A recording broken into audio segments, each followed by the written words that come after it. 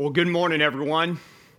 Hope you're doing well this morning. For those of you I don't know, my name's Todd. I'm the lead pastor here, and so glad that you are here with us, whether you're a regular or whether this is your first time. We're just glad that you are here with us today. And we're in a series called Second Chances. We're in part 4 today of this series that I've just personally loved preparing for, because God's doing something really amazing in my life in regards to this particular subject. And I don't know about you, but how many of you would say, just kind of taking a moment here just to kind of get us warmed up this morning, how many of you would say in your life, whether you're 8 or 80, that you've needed a second chance or a third chance or a fourth chance? Okay, very good. If you didn't raise your hand, we have a very special small group for you in backstage right after we're done, okay? And I'm going to be there, and you're going to lead it, okay? So anyway, just, it's the reality is we all need second chances, don't we? We all have times in our lives where we need second chances, and some of us, like myself, need a third and a fourth and a fifth chance. And God gives us those second chances, and kind of one of the definitions, kind of the baseline foundational definition that we've used in this particular series called Second Chances to define grace is this. I want you to take a look at this. This is, what is grace? It is undeserved mercy. Undeserved mercy. And there's a part of every human being that has something in their lives that they're ashamed of, right? I mean, everybody has something in their lives that they're guilty over, or they have shame, or maybe they're embarrassed about it. And regardless of their level of pride or arrogance or kind of like self-confidence or confidence in themselves and not a confidence in God, regardless of that, everyone has something at some point in time in their life that they feel bad for, that they're ashamed of, or that they feel guilty for.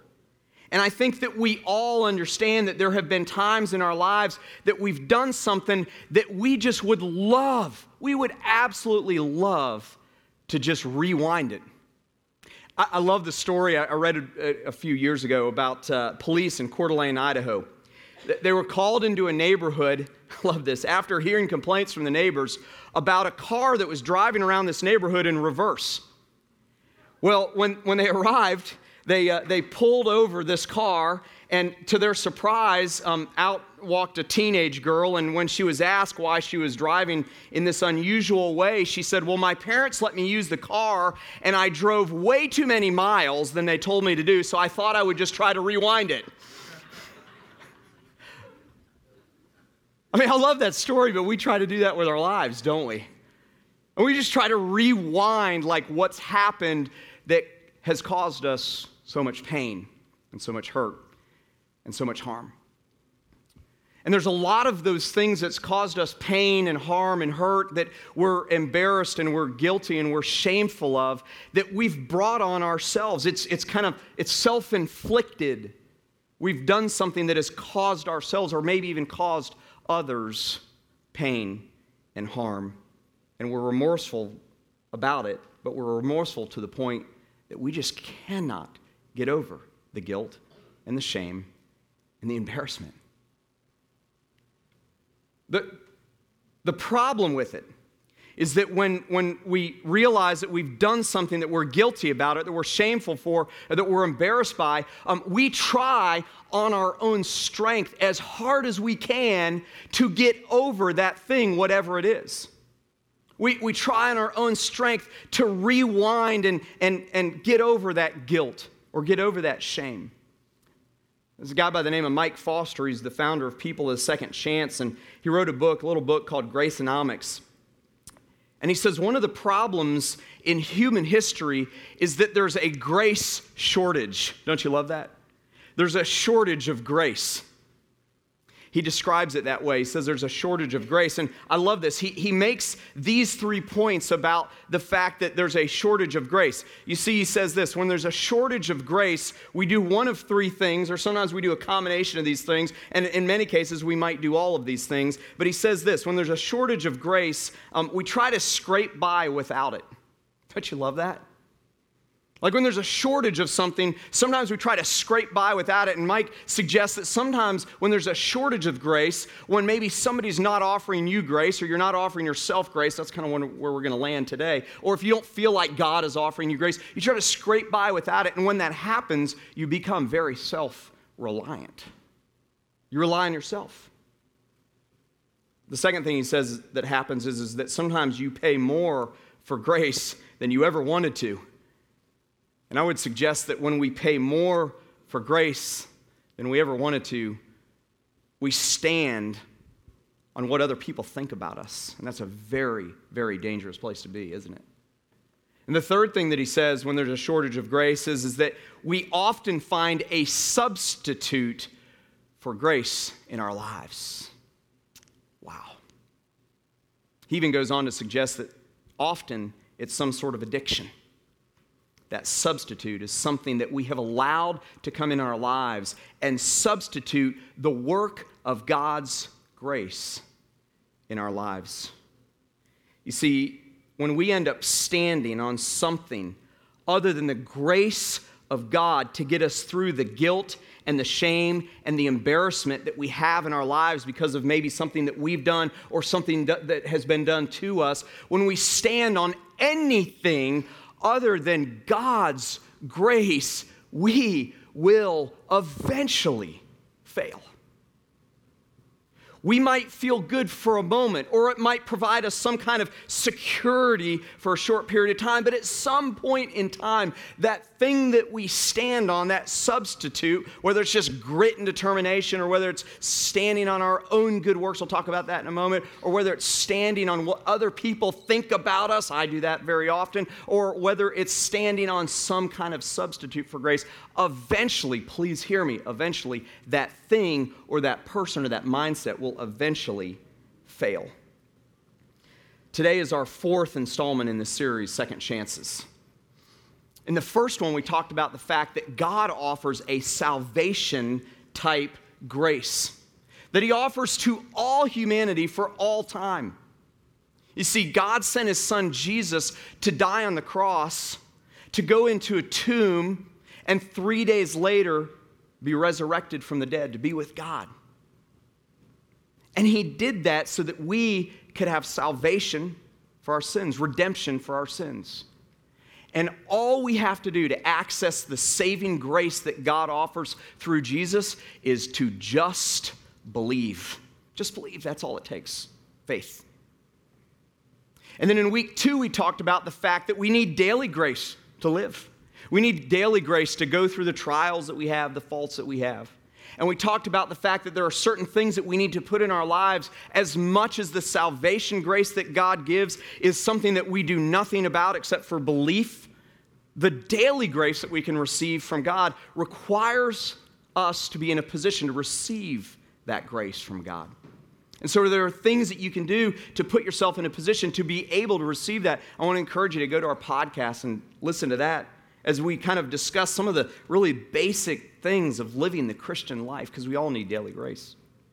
Last week on Mother's Day, we considered 5 different women who Jesus offered grace to, and we really just set that up as an example of what we can be like. I mean, you know, he was Jesus, he was all God. We can, we're going to fail in what we do, but we can at least model our lives in second chances after Jesus, right? And so Jesus offered grace on a regular basis. And we kind of left last week with this thought in mind, that when we become second chance grace givers, there are times, please don't miss this, there are times when we benefit as givers of second chance grace more than the receiver. There are times in our lives that if we become people who give second chances to others, that we benefit maybe even more than they do. But I want you to hear something this morning, and this is where we're going to go, and this is where we're going to land over the next few minutes this morning. I want you to hear this. You and I, we cannot be second chance grace givers if we have not given ourselves a second chance in the first place. You see, we cannot offer people a second chance with what whatever it is that you're dealing with, wherever you've been harmed, however you've been hurt by someone. We cannot offer a second chance to someone in our lives unless we first have offered ourselves a second chance. Knowing that the basis and the foundation of that second chance is the grace of God in our lives. And that's where one of the tensions, I talked about tensions a few weeks ago, that's where one of the tensions lies in this whole idea of living like we have a second chance. Is that we can't possibly extend grace, second chance grace, to someone unless we have fully understand what God's done in and through us, through the power of Jesus Christ, and given ourselves a second chance so that we can truly, maybe for the first time, have freedom from guilt and shame and embarrassment. You see, far too many people, even Christians, maybe even more so Christians, walk around with this cloud of guilt hanging over their heads and hanging over their lives. And it prevents us, when we do that, it prevents us from being all that God wants us to be. It prevents us from being truly second chance grace givers. And when we do that, we become so overwhelmed by what we've done in the past, or maybe by what has happened to us in the past. And we are overcome with this idea of guilt and shame and embarrassment. You know how I know? I know because I've been there. And I've allowed the power of guilt to squeeze out and edge out the power of God's grace in my own life. And I think one of the keys to living an abundant life that Jesus talks about is to offer yourself a second chance. Now that is a lot easier said than done, isn't it? I mean, that's like remarkably easier to say, yeah, all I need to do is give myself a second chance. I mean, you come into my office for some like deep counseling and you pour your heart out to me as your pastor and I go, hey, all you need to do is give yourself a second chance. That's a good answer, isn't it? It's very difficult for us to understand what it means to give ourselves second chances. I want to take a look at 4 tools, 4 steps that we can take in our lives, practical steps that can help us overcome the guilt and the shame and the embarrassment of something that we've done or something that has been done to us. And listen, I pray and I hope, as we've been leading up to this week, my prayer and my hope is and has been that some of you may receive freedom from that for the first time and really understand what abundant life is in Christ. Let's take a look at your notes this morning. How do I give myself a second chance? How in the world can I be a second chance giver to myself? I believe it begins with your mind. Take a look at the first point. First, we must be willing to allow our thought life. You must be willing to allow your thought life to be turned upside down. Listen, you must be willing to allow your thought life to be turned completely upside down. I'm convinced that we in the Christian community don't give enough credence to what our mind does to our spiritual lives. We allow everything and anything into our minds. We allow every thought that comes into our minds to just kind of remain there. And what it does is it simmers, and we fail to recognize the fact that our minds are connected to our spiritual lives. Our minds are truly connected to our journey with God. And listen, I want you to hear this today. Some of you right now in this room who have been Christ followers for a long time, you're either being made into a person who is serious about your faith walk because of the things that you think of that are helpful for that, or you're being devastated by the thoughts that come into your mind and you allow them to fester and to simmer. And the thoughts that we put in our minds that cause destruction of our lives can absolutely be like a cancer that spreads all throughout our bodies. And we wake up one day and we wonder why we've come so far from where we were with God. It's because we allowed our minds to be open to the things of the world and not the things of God. The Bible has so much to say about what we should do with our minds. Our minds are pivotal. Everything in our spiritual life depends on what we dwell upon and what we think about. The Bible's clear on that. I want you to take a look at what the Apostle Paul says in 2 Corinthians chapter 5, verse 10. He says, we destroy arguments and every lofty opinion raised against the knowledge of God. Look at this second part. He says, and we take every, what is that next word? Thought. What's the word after thought? Captive to obey Christ. To obey Christ. What Paul is saying there is literally, we need to take the thoughts that come into our minds and we need to capture them and we need to hold them, just like a prisoner, right? I mean, this thought is causing destruction. What do you do with a criminal? You catch them and you isolate them from the rest of society, right? That's the picture that Paul is giving us, please don't miss this, of how detrimental our thoughts are, how impactful our thoughts are to our spiritual lives. We need to take every thought captive. Now let me give you some relief this morning. You see, here's the fact. I love that commercial, We're Only Human. You know the commercial, We Are Only Human. I think it's an insurance commercial. Like, things happen because we are only human.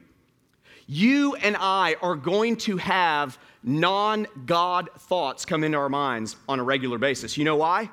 Because we are, you can say it with me, only human, okay? That's just part of sin and the results of sin in the world, is that we are going to have things that come into our minds that have the potential to cause destruction. What Paul is saying is he's not saying here that you're not going to ever be free from the bad thoughts, the negative thoughts, the thoughts that pull you down into the shame and the guilt and the embarrassment of life, or maybe even the sins that got you there in the first place. I'm just saying, possibly. What Paul is saying, please don't miss this, Paul is saying that you need to capture those thoughts. You need to isolate them from your mind. It is so vitally important. If we want to have an abundant life in Christ, if we want to give ourselves a second chance when it comes to God's grace working in our lives, that we control what we think about. Now listen, let me just pause for a moment. I know what some of you are thinking, and I'll get emails this week. This is not some kind of new age power of positive thinking thing, because that is self-reliant. What Paul is saying here is he is saying that we need to become God-reliant when it comes to the thoughts that come in to our minds. And some of you are here today. Let me tell you this. Some of you are here today, and I know how this goes. I understand how this works. You're here today, and whatever you've done in the past that has caused you harm, or it's caused someone else harm, you think about that, and you dwell upon it, and you prevent yourself from having a second chance because you continue to think about those things. You continue to allow that to fester in your life, and you wake up one day and you wonder why you're so far from God. It's because you didn't take every thought captive and isolate it from your mind. And there's some of you who are here today, and you're so caught up with the guilt and the shame and the embarrassment of life that you actually allow the original thing that got you there in the first place to stay in your mind. You haven't taken it captive. You haven't taken it and isolated it from the rest of your mind and your body. This isn't about positive thinking. This is about relying on God for your thoughts. And listen, I want to let some of you off the hook in some regard here. This will not happen overnight.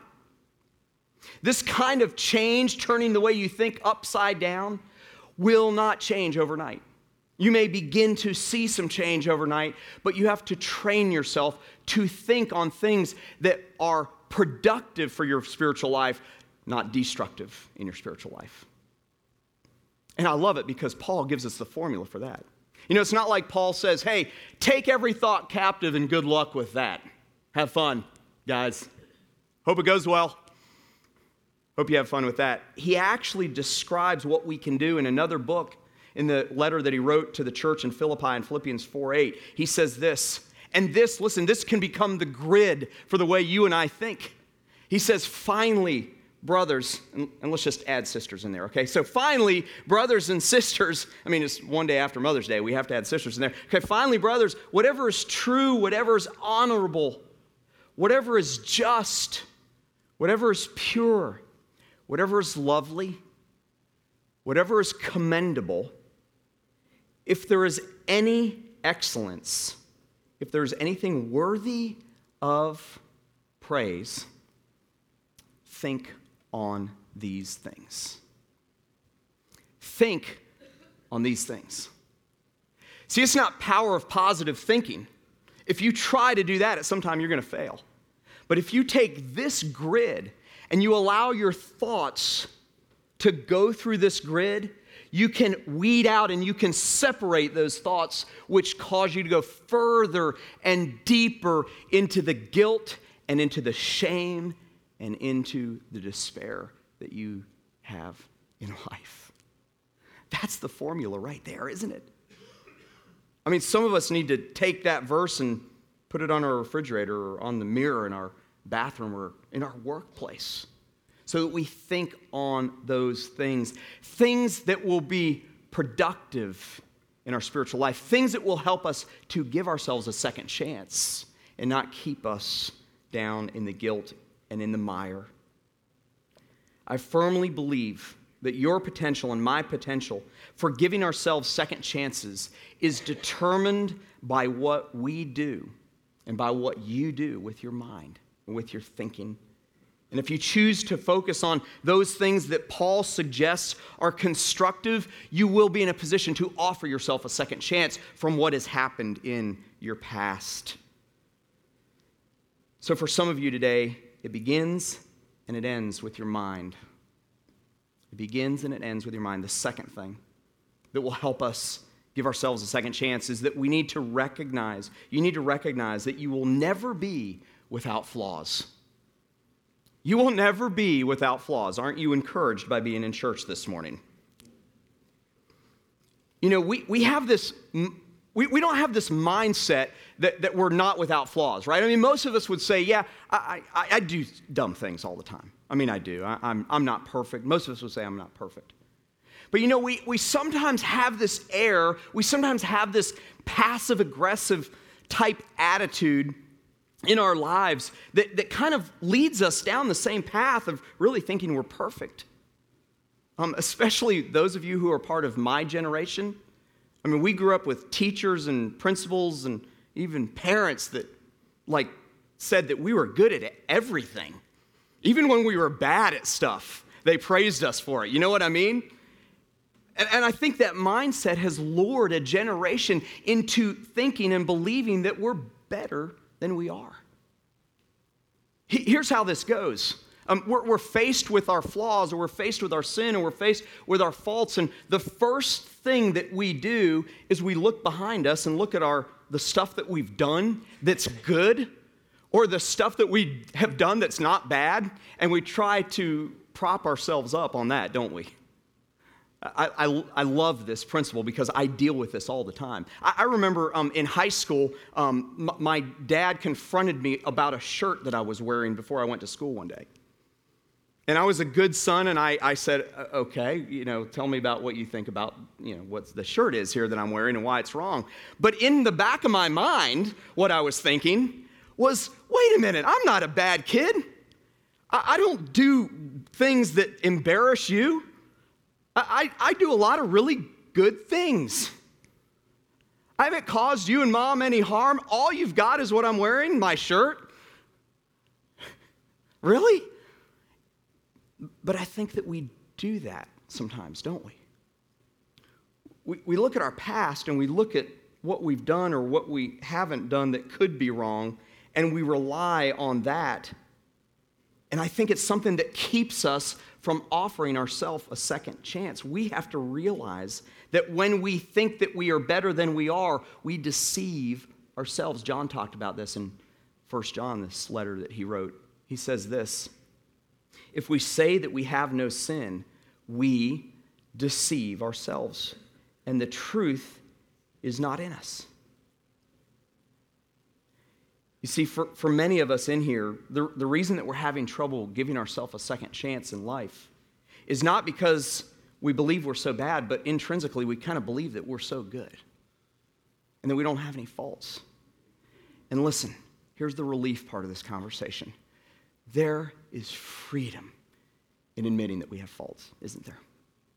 There's freedom in admitting that we mess up. There's freedom, capture this, in admitting that we are flawed and sinful, and God knew that, and He loved us anyway.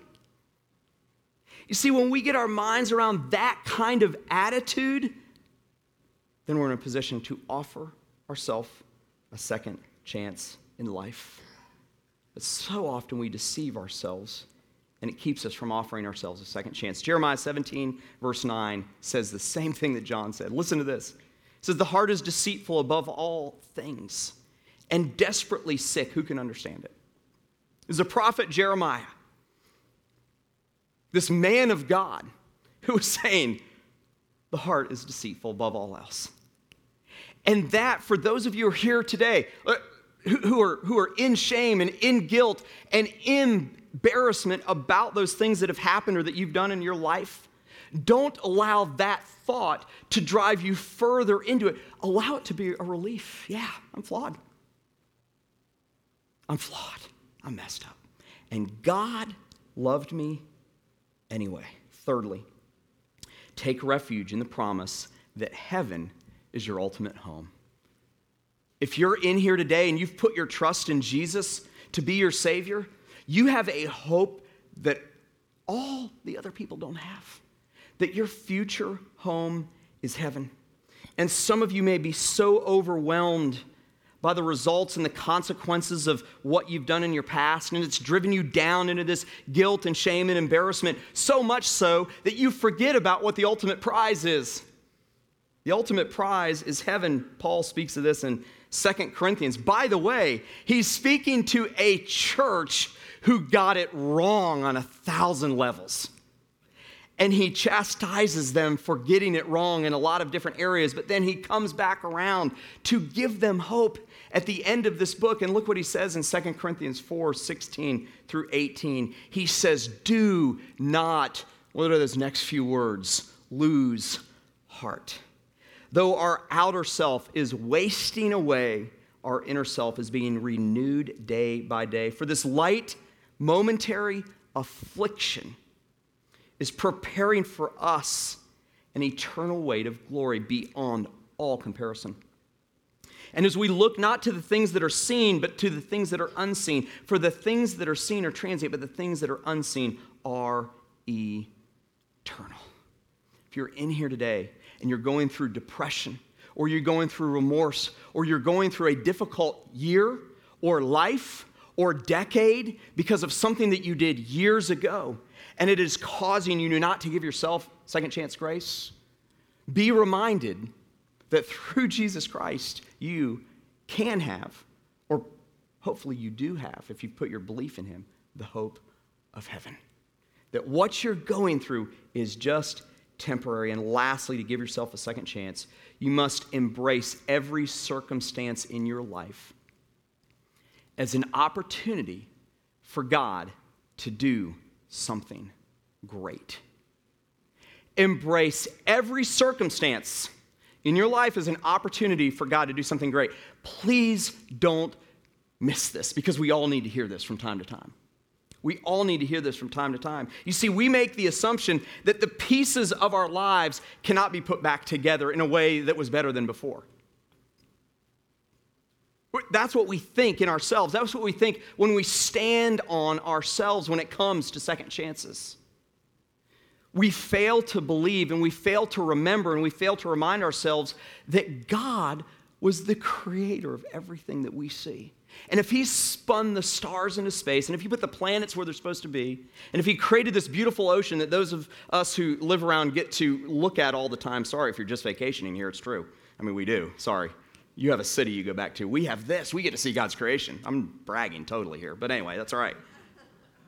I mean, if that was what the Creator did, listen, he can put the pieces of your life back together in a way that is maybe even more beautiful than before.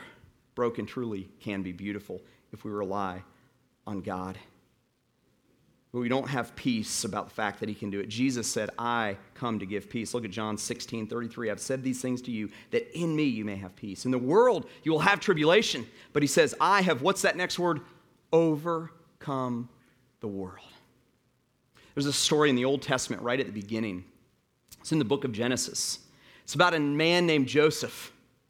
And he was the son of one of the patriarchs of the Jewish people, Jacob. And he was the favored son, so much so that his brothers captured him and sold him into slavery in Egypt. And as God would have it, he took this man and he raised him up in the ranks of Egypt, and he became one of the most powerful people in all of Egypt at a critical time in Jewish history. But then at the end of Genesis, there's this awkward thing that happens.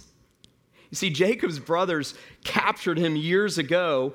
Their father, or Joseph's brothers have captured him years ago. His father, Jacob, has now died. And these folks have to get together at a funeral. That's what happens sometimes at funeral. People who don't like each other that often have to get together. And it's a little awkward. And so these brothers who realized that Joseph was now pretty much in charge of the whole country of Egypt realized they have got to do something about this. And so they had a letter sent to Joseph asking for his forgiveness. And then they went to Joseph and they bowed down to Joseph. And because Joseph was a godly man, this is how he responded. In Genesis 50:20, he says, as for you, you meant evil against me, but God meant it for good. Now, when we hear the story of Joseph, when we realize that story at the end of Genesis there, we often make the conclusion that that's about forgiveness, and it is. It's a great story of forgiveness, but I want you to hear this today. What if each one of you, in terms of your past regrets, in terms of the guilt and the shame and the embarrassment, what if you truly got your mind around the fact that God will take it and make something good out of it? I want you to check out the screens here for a moment and hear this story. From an early age, I've always believed that there is one God, that he's powerful, that he controls everything. But I was able to mentally put that in a box because it didn't affect me as an individual. It was more of a knowledge base. We were in the real estate business. And if you look back in the mid-2000s, it did really well. And so we did well financially. We acquired things. We acquired debt. If you will remember, back in the middle of 2000, it also went really bad. And when it went really bad, our business began to decline very rapidly. We had used money that we shouldn't have and had crossed over the legal lines. And so this came a day in July where we didn't have enough money to cover the checks that were out. And that launched a 3-year investigation with the FBI and the criminal division of the IRS. During that process of investigation, my father was diagnosed with melanoma cancer. Dad passed on February 4th, and then the weeks after that had to process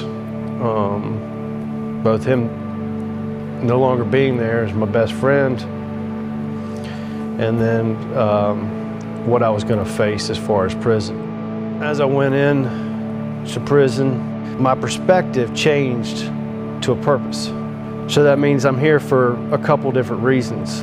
I'm either here to help myself in my relationship with Jesus or help somebody else, or both.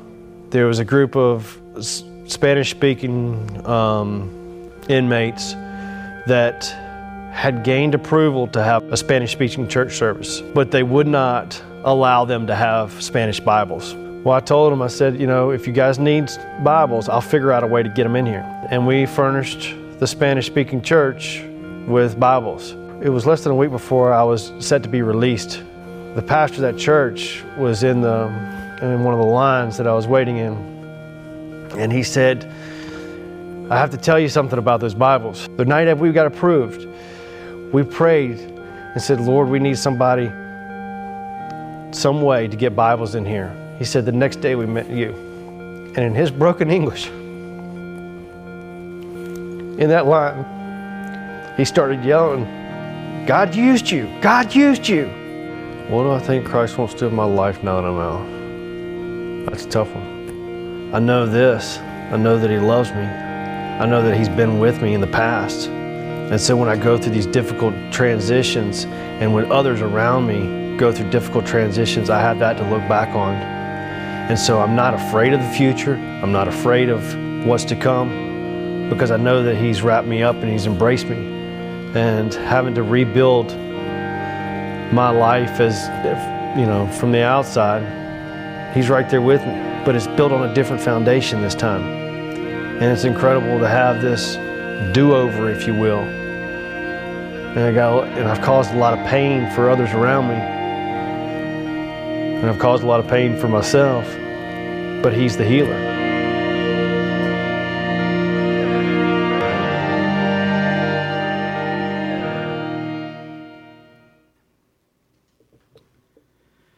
A few years after Cynthia and I moved to Hilton Head, I got a call from a college buddy of mine.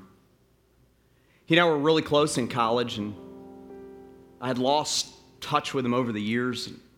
Hadn't heard from him in a while, and got a call from him out of the blue one day. This is 10, 15 years later. And he said, I'm going to be in Hilton Head. I'd love to sit down and talk with you sometime. My family's come there for vacation. I said, great, let's do that. So we met at Fiesta Fresh, which is where I meet everybody. And we had some pleasantries. We talked about the day and how the vacation was, and he said, well, how you doing? I told him about the church and the family, my golf game, that kind of stuff. We had a nice little chat. And I said, well, how are you doing? He said, I'm doing good. But in a month, I've got to report to a federal penitentiary where I'm going to spend the next 3 years of my life. What? It was Scott. That was him.